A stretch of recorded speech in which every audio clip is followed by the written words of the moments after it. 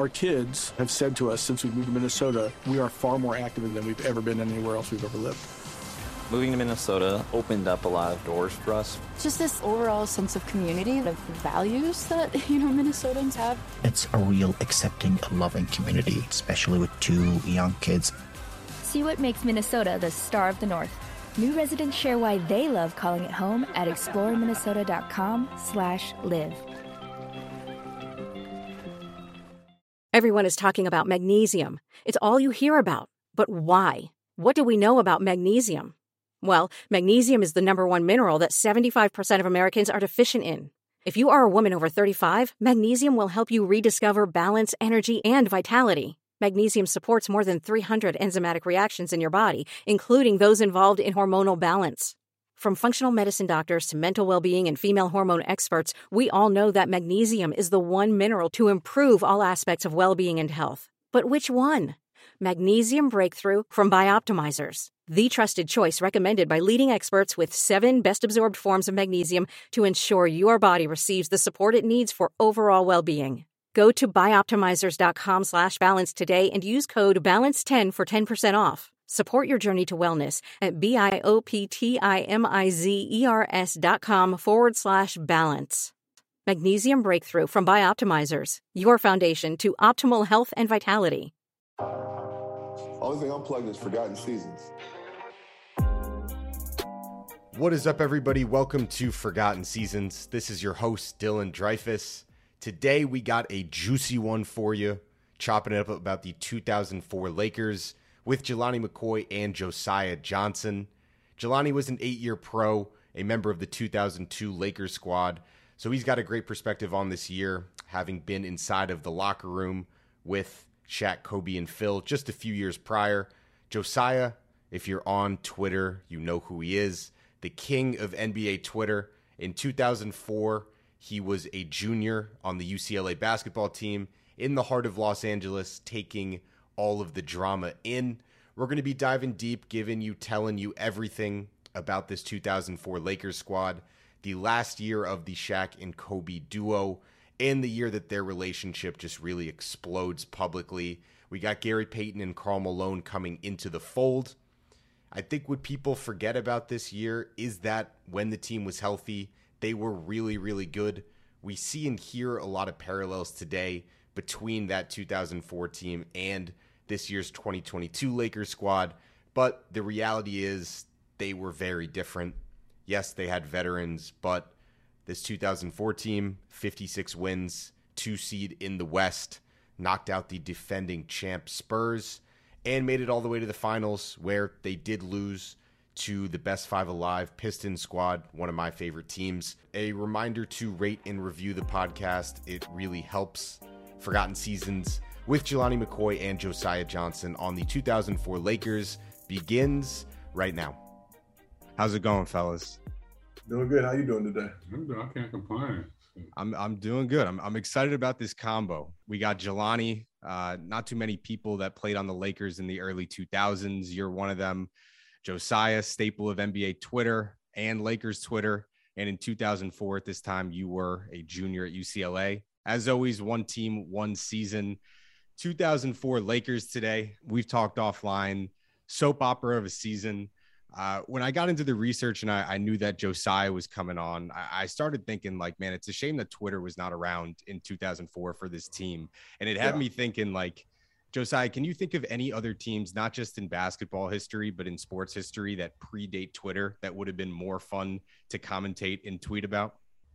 I mean, I think, Showtime Lakers era definitely has to be mentioned as well, because the shit they were getting off in the 80s, you talk about the Forum Club and everything that was going on out there. Just the stories my dad was obviously playing for the Clippers at that time, but just the things he would, going to Magic's parties, which were the stuff of legend. And obviously, you kind of saw the ramifications of some of those things that were going on. But yeah, it was a different time. But I was a junior in college at that point, so I was trying to be a square. I think Ben Howland had just taken over at UCLA, and Ben didn't really fuck with me, so I would have not been on Twitter at this point. I would have been operating in the shadows, DMs, burner account, pre-KD type shit. I think your boy Gilbert Arenas' Wizards teams like coincide with the beginning of Twitter, but if that was a little bit later, I can't imagine like what that would have been going on. Like, to go back to the 2004 Lakers, I don't think that we can really tell this story beginning in 2003. I think we have to go back a few years. Jelani, you being with the team in 2002, I think that's sort of when the Kobe Shaq beef, quote unquote, started. If you remember in 2000 when they won their first championship, Kobe's still a kid. I think it's clearly Shaq's team. But then 2001-02, that's when Kobe really starts to become the Mamba. He becomes the alpha, and it's really 1A and 1B. I'm curious just to hear from you, having been inside that locker room with both of them in 2002. What do you have to say about their relationship then, and what did you notice being in those practices in the locker room at games? I mean, it was bubbling. It wasn't, at its height of everything, but it was bubbling. You could see the small things to happen around the locker room, on the road, you know what I mean? When you're out eating, you can see the division happening with the team, because you got to go with big fella, who's, you know what I mean, obviously the face of the Lakers at the time, you know what I mean? He's probably one of the biggest faces in the league. But you got Kobe over here who's, coming into his own, has already been through so much, failing in the playoffs against Utah, winning a couple of championships, being, being 1B at some times when on any other team, he would have been 1A the whole time. So Shaq is, it's fun. He's a lighthearted, but he's a big dude. He's a big personality. And big dudes don't play that shit. You know what I mean? You can't come in shooting up all the balls and taking the ball to commercials and, time away from the big guys, especially, Shaq was big off the court too. He was larger than life. So I think it was bubbling. Phil was doing what Phil does, playing with people's minds and shit, you know what I mean? Talking to people through the media, sending weirdo messages that, obviously, only Phil can do. He's writing a book. He's writing a book too in 2004. It comes out the year after. So he's chronicling everything that's going on. Yeah. Phil's a little bit of prima donna himself, you know what I mean? With the Bulls, he's already won his fair share of rings already. So he's got the recipe. Again, he has two of the better players in the NBA, but he didn't have the harmony that he had in Chicago. Los Angeles isn't Chicago, and this is a big city, to be off the court. The fans are very knowledgeable. They'll sweat you at the gas station while you're pumping your gas if you're in a cold streak. So I think it was just so happened that it was at the beginning of the grumblings. Kobe was coming into his own, and Shaq was beat up, yo. Shaq had a hell of a run. His availability as a big player, you know what I mean? Well, he played a lot of games until the arthritic toe. And, playing long into the playoff season when he didn't want to get in shape. He wanted to use training camp to get in shape. So, you know what I mean? It was just a perfect storm at the end of the day. Where Big Phil was at in his career, where Phil was at was theirs. It's obviously the Lakers, you know what I mean? So it's just a big time soap opera at the end of the day. 100%. And we fast forward from 2002 to the 2003 playoffs. This is after the Lakers win the three-peat.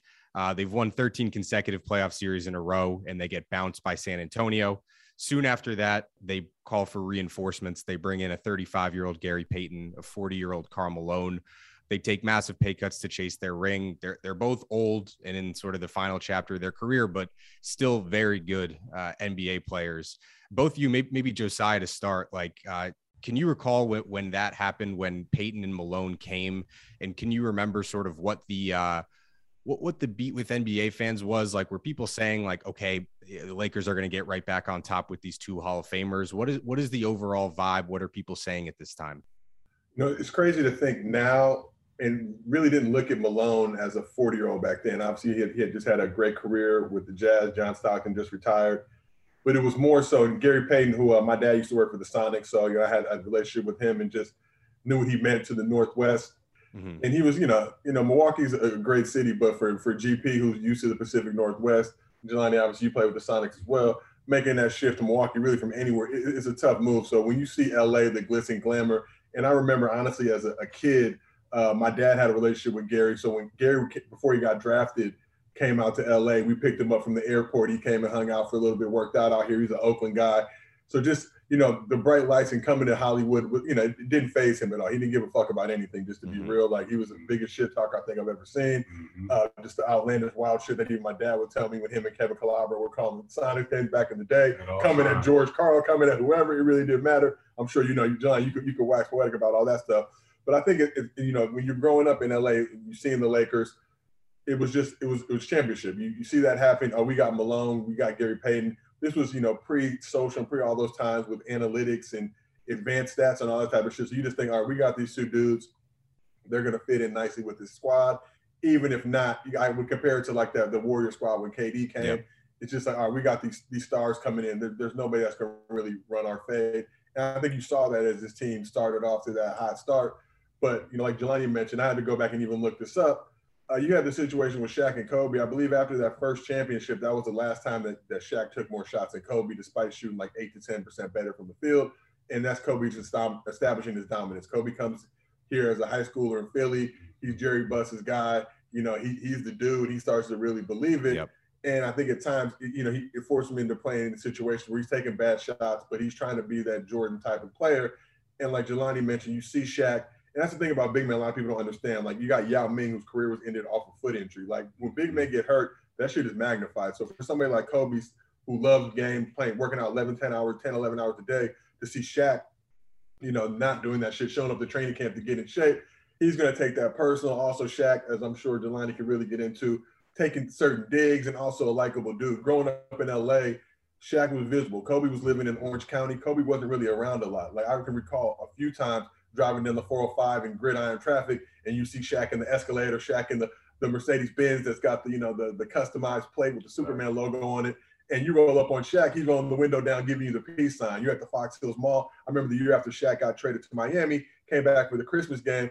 Shaq's at the Fox Hills Mall doing a big Christmas deal. You know, I think dressed as Santa or whatever. That's just not what Kobe's makeup and mentality was. So it was definitely, you know, from an LA perspective, Shaq was kind of the guy. Obviously larger than life, 7'1", walking around the city. Everywhere you went, you knew Shaq. And Kobe was kind of, I think, tired of being the sidekick, tired of being in that shadow. But as Los Angelinos, when that move happened, you're like, all right, yeah, we're just going to right back to the championship ways. Like, you know, the squad obviously faltered against the Spurs, but coming back with GP and Karl Malone and, you know, an older, more seasoned Kobe and Shaq, it just seemed like a no-brainer that this squad would be hoisting the O'Brien Trophy come the end of 2004 season. Yeah, 100%. Jelani, I want to pivot to you. And Josiah, you mentioned it. Like, I think Shaq wanted to be that guy. He wanted to be the face. He took a lot of pride in saying to the media, I'm the one that brought Gary Payton and Karl Malone here. I was the one that was on the phone with them. He's concerned about sort of being the center of that locker room, the heartbeat of the city. On the other hand, Kobe is that like solitude guy who really just cares about him doing what he has to do to win a championship. And I think those sort of collision courses, like you said, Jelani, it was bubbling in 2002, but this is when it really pops. What do you have to say about that, and just like the differing personalities of Kobe and Shaq? Well, they're polar opposites in their approach. You know, Shaq is more all-encompassing, like you know, to Angelino's point, you know, somebody growing up in Los Angeles, seriously, like the fact that Shaq was accessible, that he was, like, you can pull up at Shaq and Roscoe's, you know what I mean? If you wanted to take a picture when you saw Shaq, he was going to take that picture with you. You know what I mean? That's just how a big fella is. Anywhere that he goes in, he might buy everybody lunch. You know what I mean? He was out in the clubs, you know what I mean? When the Century Club was cracking, you know what I mean? Shaq was in there in the Century Club suit getting it in. Kobe was nowhere to be found at the end of the day. You know, after he got beat up, and Los Angeles kind of put him in a bubble or a hole or a cave, so to speak, after the Utah series. When he failed in front of everybody's eyes, I felt like he retreated to a place where he ended up building a Black Mamba. And at the same time, Shaq has always been larger than life. He was the man in Orlando. He was the man as soon as he got here in LA.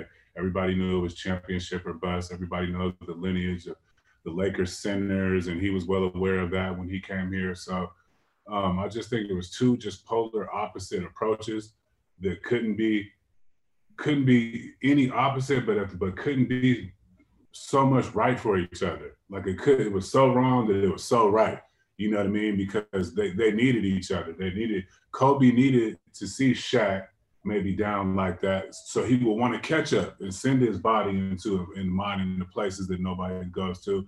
And maybe Shaq, if Shaq doesn't have Kobe, maybe he doesn't chase that ring in Miami. You know what I mean? Maybe big fella doesn't never really try to get in shape during the off season. You know what I mean? Or go to Miami where he knows Riley is going to hold him accountable. Got to keep his body fat. When you go to the Heat, you got to keep your body fat down to a certain level. 3-hour practices, tape shoot arounds, the whole nine. He signed up for that. I don't think he signs up for that if Kobe doesn't do what he does to Shaq.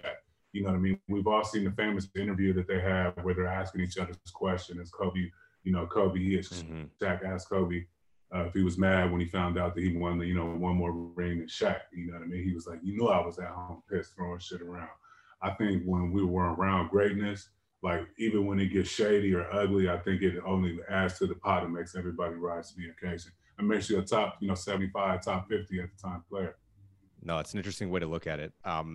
And so we mentioned the bubbling, and right before the season that we're focusing on today, I think this is sort of the bursting of the bubble. If you guys recall, Kobe gives this famous interview to Jim Gray, who was on All the Smoke. He recalled it. Yeah. He calls Shaq fat. He calls him lazy. He calls him childlike. Kobe's, of course, going through his whole trial. He said that over the summer when he was on trial, he was getting support from people like Tiger Woods, teammates, Michael Jordan, even Shaq's uncle, but he didn't hear anything from Shaq the entire summer. And this is when sort of it all happens. It's now out in the public. Maybe it was kind of brushing in the locker room, but now it's on ESPN. It's in the LA Times. I mean, maybe Jelani, like, you're in the league at this time. Like, what are your peers saying in the league? Like, can people kind of like, did people know this was coming, or is this sort of a shock to everybody? I mean, it's like all the fairy tale. It's all out in La La Land, you know what I mean, with Phil Jackson and, and all the multitude of other storylines that was there. But you just knew this was coming, you know what I mean? So many different things that happened even during the year I was there that Kobe went through with different teammates, the year previous to before that. I think this was coming off when Chili Child two-pieced them. Reggie Miller scratched him up against, the scorers table. He was going through it, man. He was going through it with teammates were trying to impose their will on Kobe.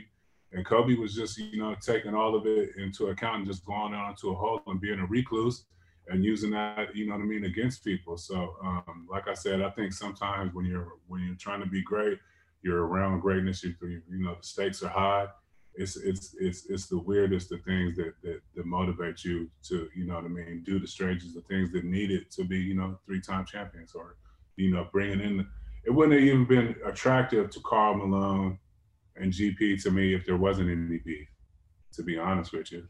You know what I mean? They wanted to join somewhere. They knew about the LA story. They thought they can help, be a moderator, between Shaq and Kobe. And I think that's something that they signed on to. And like you said, took less money because they feel like that was something where they could be of value as the moderation in between the Shaq and Kobe side. Well, the season begins, and despite all this craziness that's going on, they're sort of able to shut people up. They start 18-3. They beat the Spurs 3 times in that stretch. But then Karl Malone goes down with a knee injury, and he sort of proves to be like the key piece to that team. He's out for a few months, which is like the first injury he had in his career, and they really struggle. To me, like, Karl Malone it's frustrating because you look at his resume and he's no doubt like one of the best players ever, but then you hear about the shit that goes on off the court, and it's like, how do we even approach to talk about this guy? Josiah, I'm gonna look at you. Like, how do we address the Utah Jazz? Like, how do we even begin to talk about them? Do we ignore them? Do we celebrate them? What do we do there?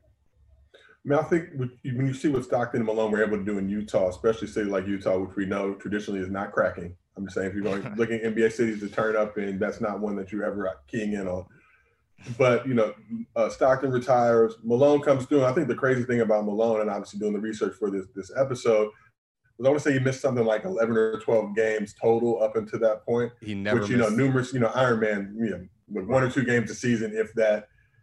And so for him to have to go through this situation at that late stage in the career, being in LA, it's just a bunch of factors that ultimately, don't seem like a big issues then. A lot of guys get hurt, miss time, but for him to miss 39 games, I think the squad was like, 22-17 during that period. The mental of that, being this Iron Man, being the mailman, always delivers, Karl Malone, and now not being able to play, being sidelined, seeing wearing like the 5XLT, silk suits on the sideline and all that good stuff. But also being in LA where there's so much distraction, so many things going on. Obviously, we know kind of some of Karl Malone's off the court issues that we would find out, later in 2004 involving, Vanessa Bryant and situations like that. It's an interesting thing, but to know that him and Kobe and GP had this relationship was pretty phenomenal. And Kobe kind of looked at these guys as his OGs and kind of stars that he could listen to and respect. I think that's the one thing about Kobe. You know, if Kobe saw you working hard and knew the type of player you were, he would respect you for that. Some of these younger guys, we hear like the smush jokes and things in years later on, but it's just like, you know, and I understand if my ass is in the gym all this time, putting in all this work, and y'all not in here, like if I'm in here 8 hours, you need to be in here 12 because I'm already at a high level. And you just kind of showing up to practice, going through the, you know, remember like the softest Charmin thing he said later on in his career when he was, and you kind of understand those frustrations. And like Jelani mentioned, he's just a recluse. He's a guy that wants to be by himself. I think he was deliberate in moving to Newport because Newport is not close to LA. So if you've got to be, you know, that's what I'm saying. If you got to play games and be in LA, and obviously him famously taking, you know, helicopters and all that stuff, but you make that choice. That's not a move I know a lot of. I'm hard pressed to find another guy who would operate like that. Right. That's, you know, as wild as like, yo, I'm living in LA while playing in Oakland, just in terms of the time it would take to get a flight out there or whatever. But kind of making that point. So, yeah, man. So just to see the way that whole thing kind of played out with Malone and the mental stigma that he had having to now come back from that 39-game layoff. Because once you get hurt the first time, you start to think in the back of your head. And when you're young, you deal with the shit you can overcome and kind of move on. We've seen guys nowadays suffer, you know, devastating injuries that are able to come back. KD's one that comes to mind. Where back in the days, you know, Kobe suffered that same Achilles injury. His career was pretty much effectively done. KD suffered and was in the MVP discussion. You know what I mean? Like coming back, you know, a big foot away from, you know, leading the Nets to a championship.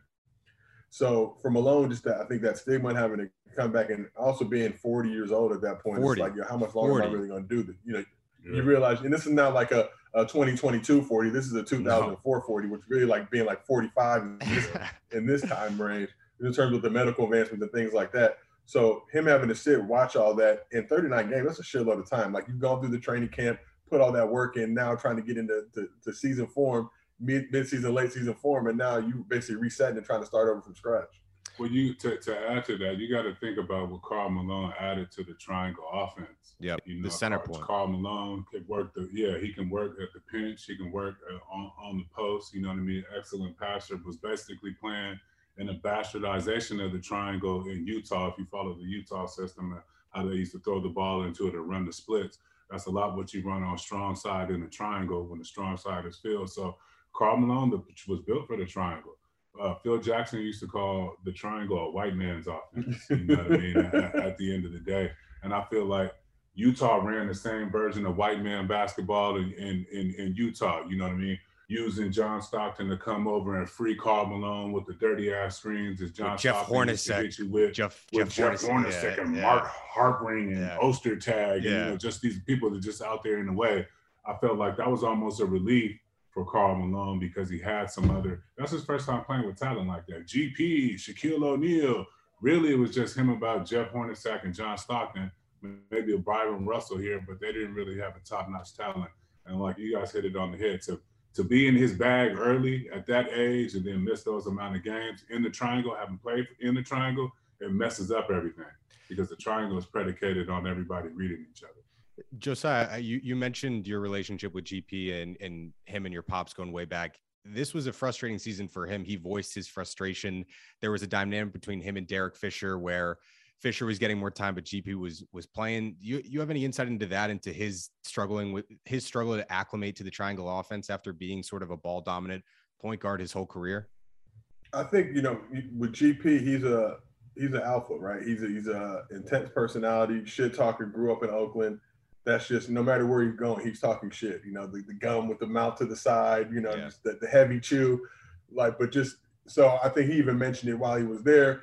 He allowed Phil, which I think was probably the first time in his career where a coach, you know, he came in respecting Phil, the championship level coach, obviously with everything he did with the Bulls dynasty. So he's starting to listen to Phil and not play his game as much and starting to kind of, you know, relinquish some of that control. And even just their relationship with Derek Fisher. Fish, who had won 3 championships. I think this is something Rick Fox had touched on. You got guys that didn't necessarily have the accolades of a guy like a Malone or GP, but we're champions here. We've been here. We've been through the struggles. You know, we were here for all these great moments in Lakers lore, and we know what it takes to play winning basketball. So Derek Fisher now having to relinquish his starting spot to GP, understandable. But if I'm Fish, I'm in the middle of, you know, my contract's about to be up. I'm trying to get my bag and get my shit right, and I'm used to being, you know, kind of, I'm not a Kobe or Shaq, but I'm in that conversation with these guys. Rick Fox coming off, I think, the foot injury. But he's like, fuck that. I'm trying to be the fifth Beatle on this shit. Like, I need to get in the starting lineup. So guy kind of pressing a little bit, but I think for GP, which he even mentioned, having Malone there really helped make his job a lot easier, just in terms of figuring out the triangle, which I know Jelani can speak to. This is not a simple offense to figure out. It's complicated as fuck. Yeah. So no matter, and you're now 35-year-old GP trying to come learn this complicated. You feel like a rookie again. I mean, you feel like a little kid out there trying to learn this shit that's clockwork for these other guys. Like Derek Fisher knows this shit better than me. He's going to take that personal to an extent, but also being in LA, the glitz and glamour, and, being in smaller markets in Seattle, Milwaukee, prior to this, playing at Oregon State, he never really felt what that LA situation is. And this is something you just see. LA could fuck around to get Alex Caruso almost in an all-star game. That's the magnitude that this fan base wields. And like Jelani mentioned, this is pre-social media, but this is a fan base where if you don't deliver, don't produce, you're going to hear about it. Yeah. And the rumblings aren't, as big of a deal back then, because you're not opening up Twitter and just seeing how much people talk shit. But local media is getting into you, and you rolling around town trying to go have a nice meal somewhere. It's a conversation point everywhere you go, and people aren't gonna hold their tongue in Hollywood. You're dealing with elite level execs, professionals, people who are like Gary Payton in their different careers. Right. So they're not really phased. And I make the joke now even with LeBron. LeBron can show up to Lakers fans, and motherfuckers in the stands who are way richer than LeBron. They're not phased by LeBron. He's not making $40 million a year. That's not a lot of money. Like I've did 3 movies this year. I got $20 million. It's different. It's LeBron. different. I'm not looking at you like, revering you like in Seattle, where it's like you are the main deal out here, right? You are the show, like. So it's a tough situation. And GP's game isn't built for the triangle.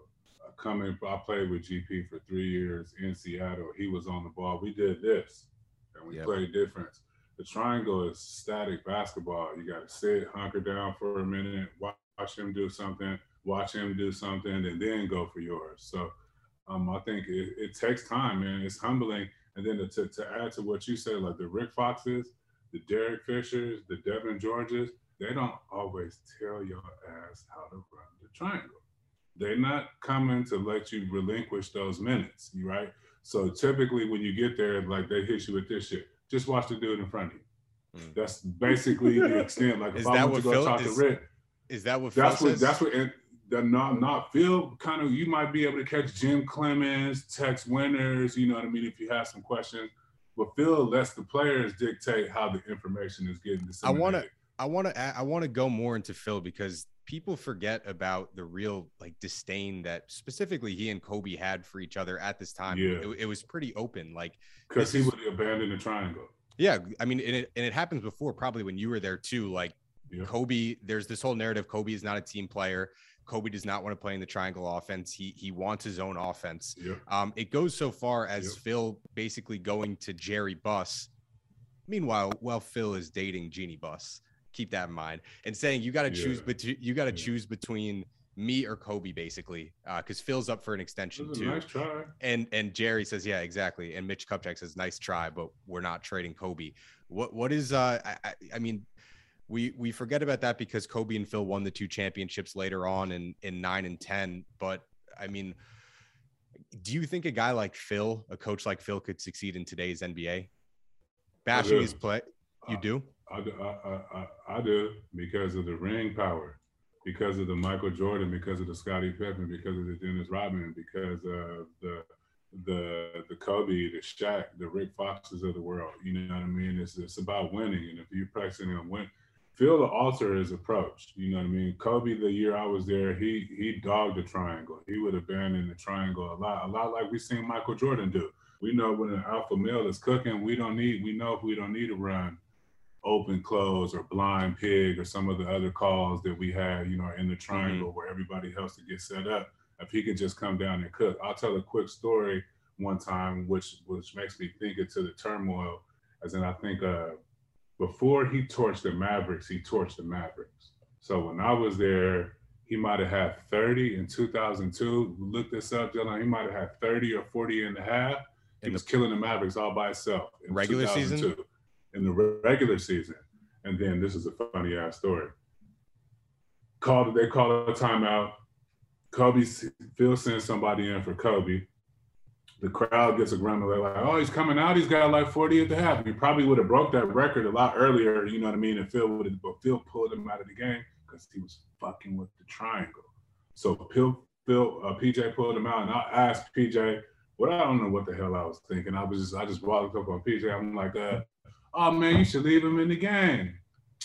Man, this man turned and looked at me like I had the biggest pile of shit on top of my head. You know what I mean? And I was like, oh, I'm gonna go back over here to the end of the bench where you need PJ. You know what I mean? But that was the thing. He was trying to rein Kobe in and still, appease Shaq. That's what he has to do as a good head coach. But it was definitely coming at a time where Kobe just knew that the triangle, you know what I mean, as much as it was going to help him win championships, he knew when to, abandon the triangle and do the special Coach Mamba shit. I don't know if we've seen today like a coach really call out their best player in the media publicly. That's why I ask if somebody like Phil could succeed, because Tibbs tried. Yeah, I mean, I've seen Doc call out arguably the second best player, on the squad. Mm-hmm. I think, but you just look at the way that whole situation was going on, and this was a different time, right? This is not the world we live in now. We're social and everybody's tweeting and we're getting all these different perspectives and all this other type of shit.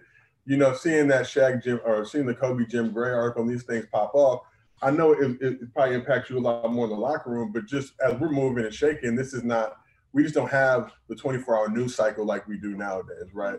We don't have, Sports Center may devote a little bit of time to it. I think we had like Best Damn Sports Show or Fox Sports may devote a little bit of time to it, but it wasn't round the clock coverage. We weren't getting the morning show. And then, back then it was like, you had to listen to radio if you wanted to hear that type of shit. If you was in the car. Now, if I'm at the crib, I'm not just going to fucking turn the radio on and listen to it. So if I'm driving somewhere, yeah, I'm going to listen to Jim Rome or, some of these other guys going off about it. But it's just a wild thing to think about, because I'm sure Shaq's reading those quotes. And when there's more internal beef, Phil trying to make that ultimatum. I know deep down Phil probably knows, like, they're not going to pick me over Kobe because I'm not going to go out there and drop 30 at any point. You know what I'm saying? Like, we can find a coach to fucking coach it, but you're not going to lose that talent. And the same thing with Shaq. I think in the preseason, Shaq came at Jerry Buss sideways about getting his bread. Yeah, he said, pay me. So, yeah, he said, pay me, and John Black, the Lakers PR guy, tried to play it down, and Jerry Buss tried to act like it wasn't a big deal. But Jerry Buss is an old rich white man. Like, old rich white men, in my experience, are generally very sensitive. They don't like to be one up or shown out by a player that they're paying to be on their squad. That's just real talk. So to see the way Kobe was moving, and that's just how Kobe's moving in LA now. I'm on that MJ level. Like I told you at one point, like one season, I think it was like 02 or 03, maybe Kobe's taking like 23 shots a game. Shaq's taking 18. Now, if I'm Shaq and I'm looking at this and I'm shooting 7-8% better from the field than Kobe, you taking 5 more fucking shots than me? But what can I do? Because you need to give me the rock to score. I'm not bringing the ball up the court initially in the offense, so I'm kind of at your mercy. But I know these are situations. I'm sure even Phil probably having conversations. Kobe like, okay, and then just go do exactly what he wants to do. Because at this point, I'm gonna play your hand. Like, I've taken Shaq's bullshit for years now. Everybody loves Shaq. Everybody kind of treats me like I'm this pariah, like I'm this outcast. Like, all right, well, wait till I drop 30. The fans are still gonna love me. Yeah. It's crazy just as all of these moving parts come together and it's like one big storm, and that goes into the postseason. If we look at Kobe, right, he is a free agent after the season. He's threatening an opt-out. He says, if I leave, it's going to be because of Shaq. Shaq wants his extension. Phil wants his extension. So here we are in the postseason. Karl Malone comes back at the end of the regular season. They finish 17-5.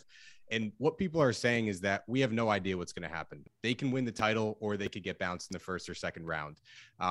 They beat Houston in the first round. Tough squad with Steve Francis and Yao Ming. And then we go into this Spurs series and they go down 2-0. Shaq's stepdad is calling out Kobe in the media now. He's saying, Kobe would be one of the best players in the world if he learned how to play team basketball. People are writing that the buzzards are circling over the Staples Center. But then the Lakers down 2-0, tied up 2-2, and game 5 is the Derek Fisher .4 shot. And I think that kind of saves. People talk today that this season was a failure, but realistically, they won 56 games and they made it to the finals. Maybe in Lakers standards and Shaq and Kobe standards, that's a failure, but it's for most other franchises, getting to the finals is a successful year. Derek Fisher shot happens. They win game 5. They win game 6. They go to Minnie and they win that series. And now we're in the finals and it's the Lakers versus the Pistons. One of my favorite series ever. The betting lines on this are like 8-1 Laker favorites. You guys remember like anybody giving the Pistons a shot, or is it Lakers going to waltz in? Because they get out of the West that year. They beat the Spurs. They beat KG, the MVP. And now it's like, okay, who the fuck's on the Pistons, right? Ben Wallace, Chauncey Billups. Like what are people saying then?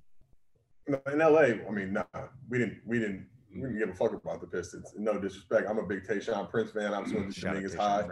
You know, Kentucky guy. But, you know, guys that you respect and kind of watching how they move through the Eastern Conference. But at this point, we're not thinking that anybody is going to beat the Lakers. Like, they're not going to beat Shaq and Kobe. That's just not realistic. Let's just go out from the East. But you look at their game plan, the shit that really trips me out, just, you know, going back down memory lane, is, you know, Pistons were holding teams under like 80 points a game and they came into scores. The finals. And it's just like, holy, like, damn, like, you tell me a squad with Shaq and Kobe ain't putting up numbers, like, you know, but that was the way the game was played. And I think we've seen a shift and less focus on, you know, running down the shot clock and getting a great play and just kind of moving. And I know a guy like Jelani, you know, would have flourished in the league like today just because fucking that's what his game was predicated on. Fuck all this, like, slow tempo bullshit and defensive grinders. Like, let's get some buckets. All right, get the rebound. Let me be like KD, pull the rock out and fucking run the break and shit. Shit, I see you do at UCLA back in your heyday. You know what I mean? But it's tough looking at those squads thinking like, damn, 70, 80 points. Yeah. And some people love that generation of hoop because they're like basketball purists and defense and whatever. Yeah. My thing is always, I've never seen a game 1-0-0. So defense is cool, but I need to see fucking buckets. The game was designed to put the ball in the hole. Like, I want to see some defense at times.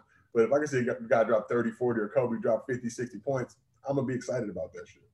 Man, you hit it right on the head. I think, we was in L.A., and as Laker fans, if we didn't see Thomas, Dumars, Lambeer, Sally on the back of a Pistons jersey, I don't think nobody was really tripping at the end of the day. And I think that Detroit team took those old bad boys vibes and channeled that shit up, you know what I mean, to be this team that'll win 80-79, you know what I mean? Because they knew that it would piss the Laker fan base off. They knew it would piss Phil Jackson off, you know what I mean? Karl Malone. Once you start having those names and those names don't start translating into the box score, when you're looking at Tayshaun Prince's and you're looking at the Chauncey Billups and the Rip Hamiltons and the Ben Wallace playing one-on-one versus Shaq, you know what I mean? And those type of things. I think the Pistons did a good job of channeling their old vibes, but to Josiah's point, nobody was thinking. We was thinking sweet. Yeah. Low key, you know what I mean? We done knocked off all the best. You know, KG had the year that he had. If Derek Fisher's hitting that point for a shot, like that seemed like to the NBA Finals, you know, just to get to the finals. So the Pistons I thought maybe we would have got one just on the strength, but I wasn't nobody thinking the Pistons was taking it serious.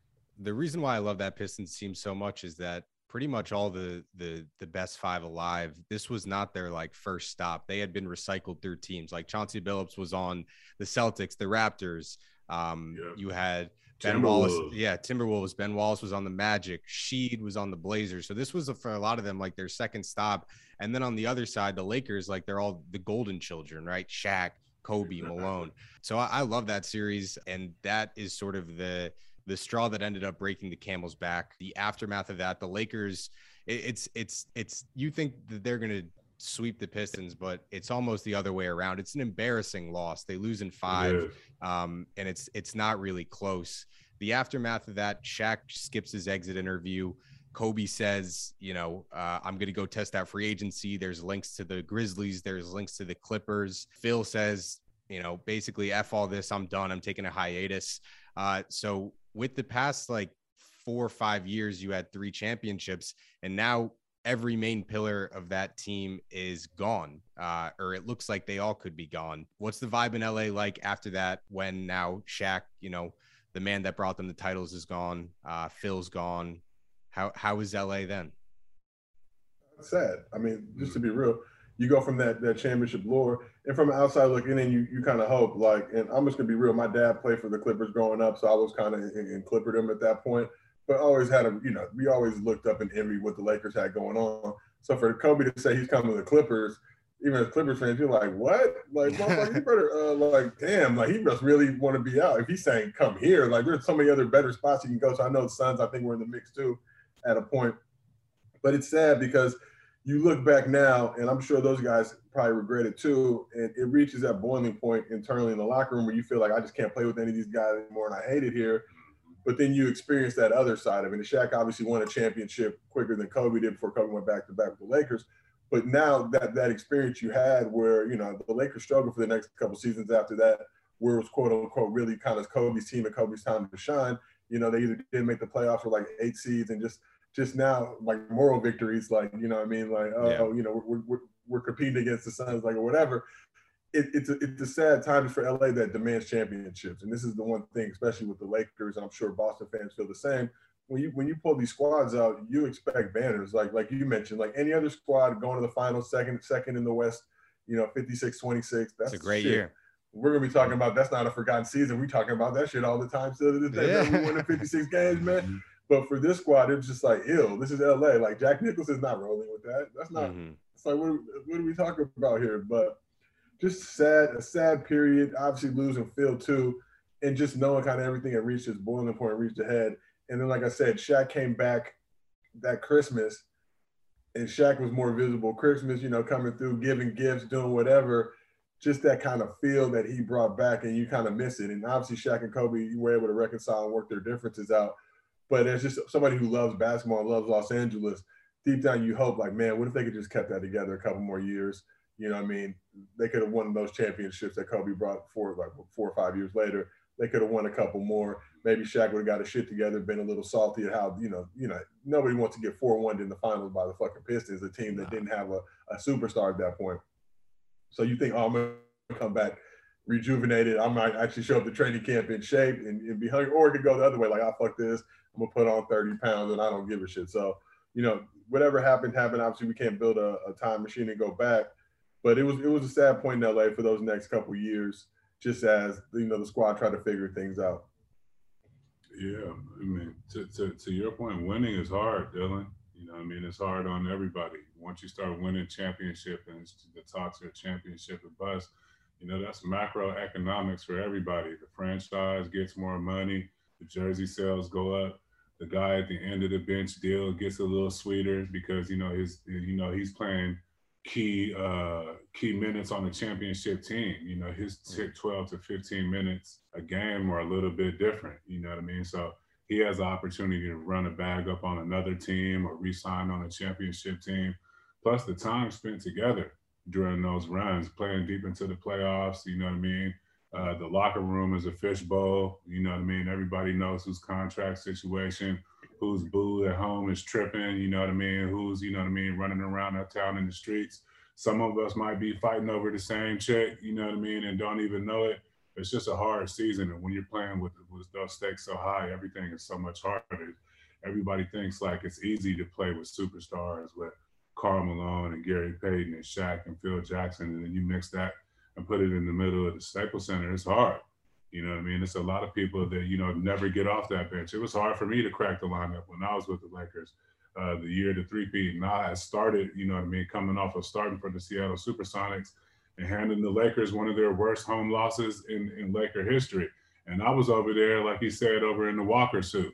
You know what I mean? Just trying to crack minutes, hoping somebody would go down for a couple of games so I could play 3 to 5, 10 minutes for a 3-4 game stretch. But everything is so hard, it's so magnified in LA because everybody cares so much, and, you know, it's title of buzz. So, I mean, I think the ramifications of having superstars, and, you know, Kobe translating from Ocho into 24, it was just you know what I mean? And it's probably one of the greatest stories ever told. The Lakers franchise and all the years of, you know what I mean, of chasing championships is always going to go down as a 30 for 30, a book of forgotten seasons. You know what I mean? You can go down the line and probably pick, you know, a number of Lakers seasons to have some interesting content. For sure. Well, I know we got to go, but again, I think I look back at what Matt Barnes said. He said about his time in like LA and Orlando, you don't realize how good you have it until it's gone. And I think to what Josiah said, like, you get so used to these championships and then it's gone. I mean, there's turmoil. It's obviously not easy, but all those things make it worth it when you come out on top. So anyway, thank you guys for joining. This was a lot of fun. We'll catch Jelani all over Show Basketball. He's got his fingerprints anywhere. Josiah, anything you want to plug? No, man, I'm plugged out. Everybody knows where to find me. King Josiah 54 on Twitter, Instagram, hoping to do some more things with the Showtime basketball family as well. It's a great family to be a part of. And, you know, I kind of stumbled on your page. I think Eric Newman, who produces All the Smoke and was burning, sent me your stuff. I'm just like, oh, this is fucking phenomenal work, man. So it was a pleasure just jumping on with you. Yeah, Dylan, it's been a pleasure, man. Appreciate it. You're doing a good job, young fella. Keep it up. You know what I mean? The sky's the limit. Like you said, the Forgotten Seasons page is amazing. I know, like, working and talking with the guys and some of the former players that you've had on, they've really appreciated the time and the research that you put in. And I look forward to building across you against all, across all our platforms, bro. And no doubt, hearing that from you guys is what makes it all worth it. So I'm looking forward to what we got in store. And again, thanks for hopping on, guys. Thanks for listening, everybody. This is your host, Dylan Dreyfus. We got a fresh episode coming for you next week. A reminder to rate and review the pod if you are enjoying it. We appreciate it. Thank you for listening again. Catch you next week. See you then. Our kids have said to us since we moved to Minnesota, we are far more active than we've ever been anywhere else we've ever lived. Moving to Minnesota opened up a lot of doors for us. Just this overall sense of community, of values that, Minnesotans have. It's a real accepting, loving community, especially with 2 young kids. See what makes Minnesota the star of the North. New residents share why they love calling it home at exploreminnesota.com/live.